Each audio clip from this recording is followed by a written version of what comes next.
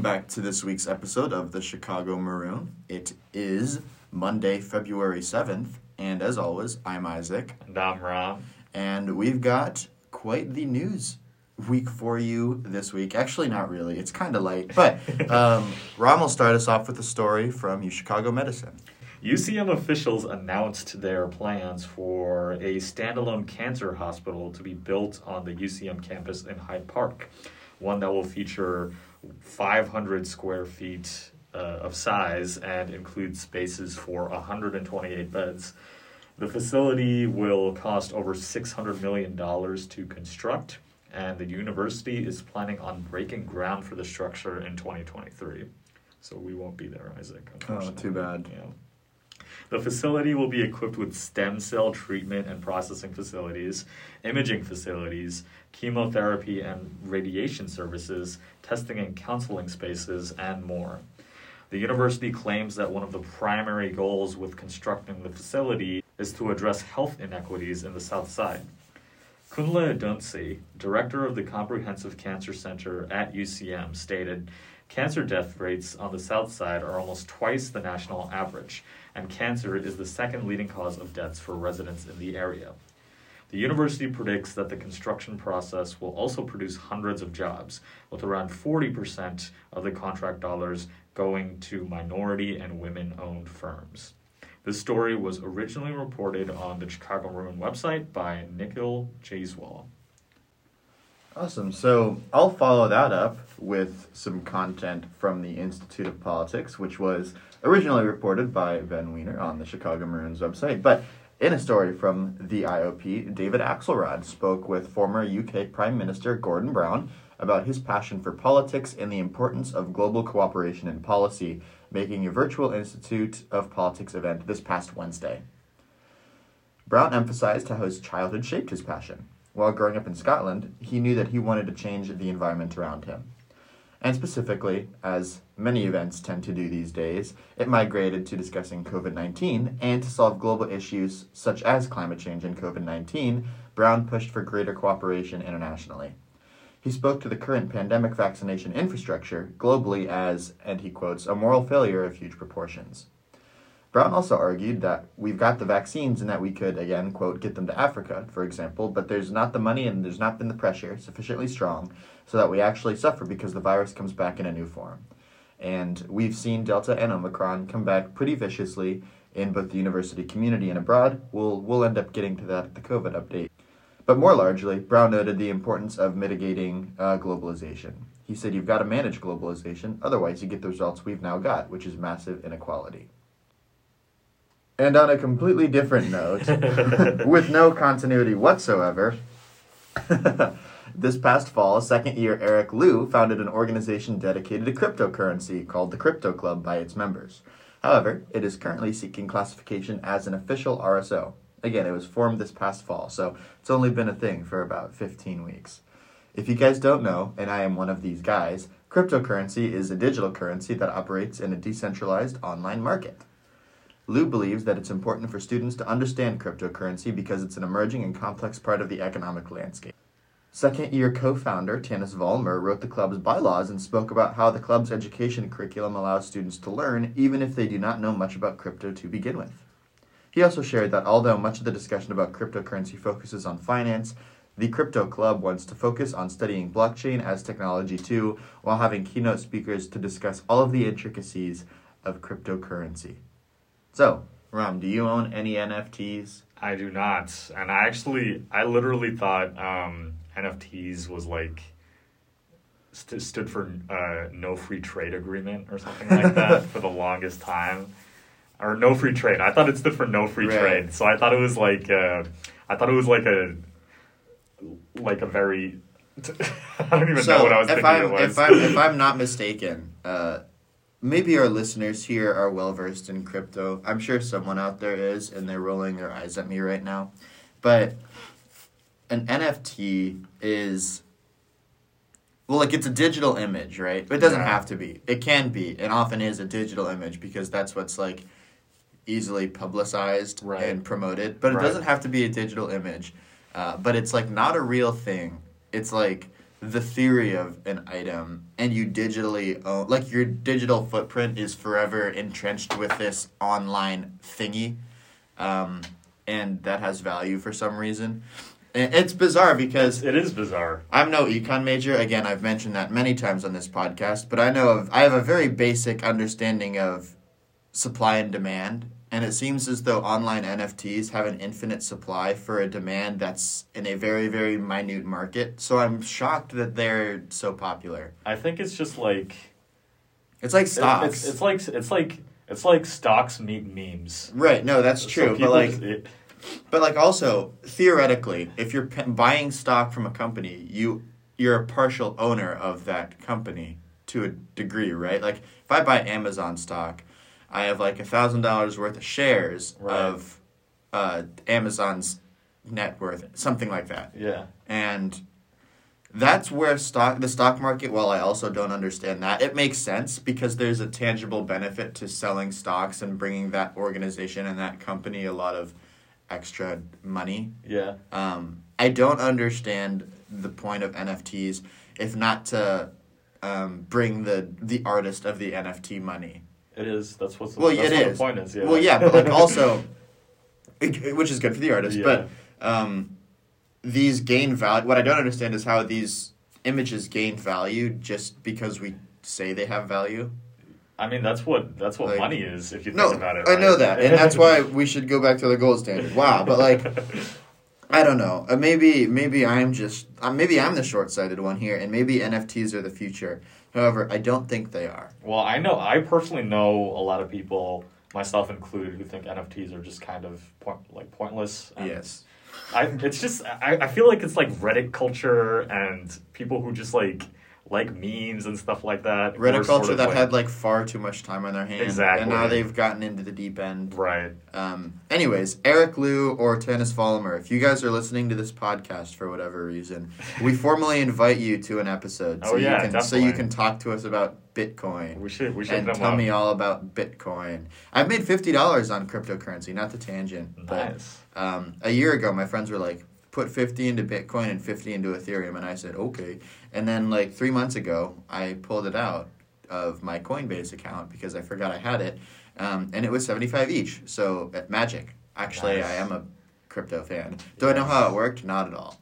But all I know is my bank account went from minus 100 to plus 150. So very good. That's all I care about. Anyways, Rom, I mentioned COVID in the IOP story. You've got a little COVID update for us. In the most recent COVID update sent last Friday by UChicago Forward, the university reported 243 new COVID cases and 281 close contacts, with 26 students isolating on campus and 48 isolating off campus. The college also included a bunch of changes to policy that they're making in the same email update, including momentarily allowing people in classrooms to pull down their masks when they're doing class presentations, and reinstating inter-hall visitation, and reinstating the potential to have larger convenings with food be approved. So that's good news, especially with the Super Bowl coming out. No, for sure. That's in about 8 days. Speaking of the Super Bowl, as you guys know, I'm from Ohio. So the Cincinnati Bengals and Joe Burrow, a.k.a. Joe Burr or Joe Shiesty. Joe Burrow is leading the Cincinnati football Bengals to the promised land. Pains me to say that as a Cleveland Browns supporter, but much to my chagrin, but never to my surprise, the Cleveland Browns underperformed, and I'm very happy for the Bengals. It's interesting because the Los Angeles Rams have a better offensive line, defensive line, wide receivers, running back, secondary coaching, assistant coaching, and then the Bengals have Joe Burrow. So it'll be a good game. It'll be a great game. Yeah, I'm really looking forward to this game because I would be happy if either team won, honestly. I remember when I lived in the dorms, the Super Bowl was like a big event. We would we wouldn't go hard for it in the dorms, but like in the common area in the lounge, we'd hook it up to the TV and then just order in a bunch of wings and pizza and soda and pre-COVID, right? So the Super Bowl of like 2018, January of 2019 and January of 2020, we would just have a big party in our house lounge, and it was a lot of fun. And I'm hoping that can happen in the dorms to a safer, more controlled extent. Yeah, but I think it can still happen, especially since they just mentioned that they're food. like improving stuff. Yeah. So, I think our students deserve that. Definitely. It was a lot of fun. It was those were some good memories my first 2 years. But anyways, yeah. How was your fourth week? Fourth week.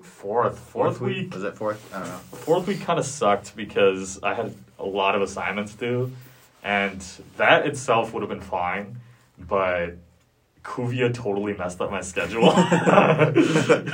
So tell me all about Kuvia. Oh my goodness. Okay, so this year was there were fewer workshops offered this year because it was sort of last minute. I think I can only speculate, but I think Coop was probably originally planning on having Kuvia in person and had planned around that.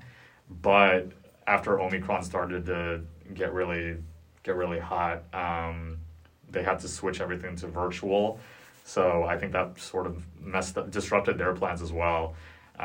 So there were, normally there are like 3 or 4 RSO workshops offered every day during Kuvia, but this week there were basically only 2 each every day. But yeah, it was still fun. I found it to be easier than previous years because you don't have to get up as early because it's virtual. So when did festivities start? Like 6 a.m.? So the actual programming was from 6:30 to 7:30. But that's not too bad. Yeah, it's really not bad. You if you wake up at like 6:15, which I don't. But anyways, if you do, more power to you. But they did have the trek to the lake in person. Yes, right? Yes, that was in person on Friday. And in order to get your shirt, which pickup for that was on Friday as well, you would need to take a picture of yourself at the point. And there was actually this guy who was walking on the frozen lake. When we were there. It was sort of surreal because we thought he was just probably going to walk out for a little bit and then turn back. But then every single time we turned around to like look at him, he was always further and further out. Spot the new cryptid. It was so weird because the lake wanderer. Everyone was like, does he have a death wish? What is he doing? Well, yeah, I mean, that's got to be scary. Like, I'm sure the lake is pretty solidly frozen. Yeah. But also, like, I don't know. I heard he got, like, ticketed.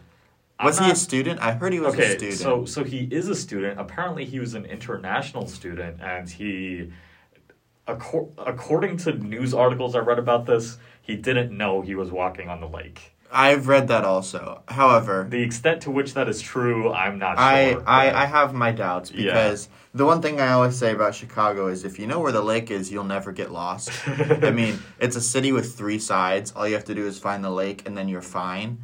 But if you don't know physically where the lake is to the point where you're walking on it, maybe there's some validity to that. Yeah. I mean, I'm not sure exactly what happened to him. I do know that what happened was... Was he Kuvia? I don't know what he was. He was definitely a student. I don't know what he was. I don't know if he was there for Kuvia or roaming in the morning on the lake. That's wild. I'm not sure about the details. What I do know is apparently someone saw him from like a building, and then called 911 because I get that. Yeah, no, that makes plenty. I get it. That makes complete sense. And then what happened was first responders came and just escorted him off the ice in like a raft. And actually, you'd think that the lake was completely frozen solid, but one of the first responders fell in. Oh, wow. Like, getting to him. Really? Yeah, or maybe after he got him. I don't know. But the first responder fell in the lake. He did fall in the lake. The freezing cold lake. Wow, okay, so that is a lot more dangerous than I was giving it credit definitely, for. Yeah.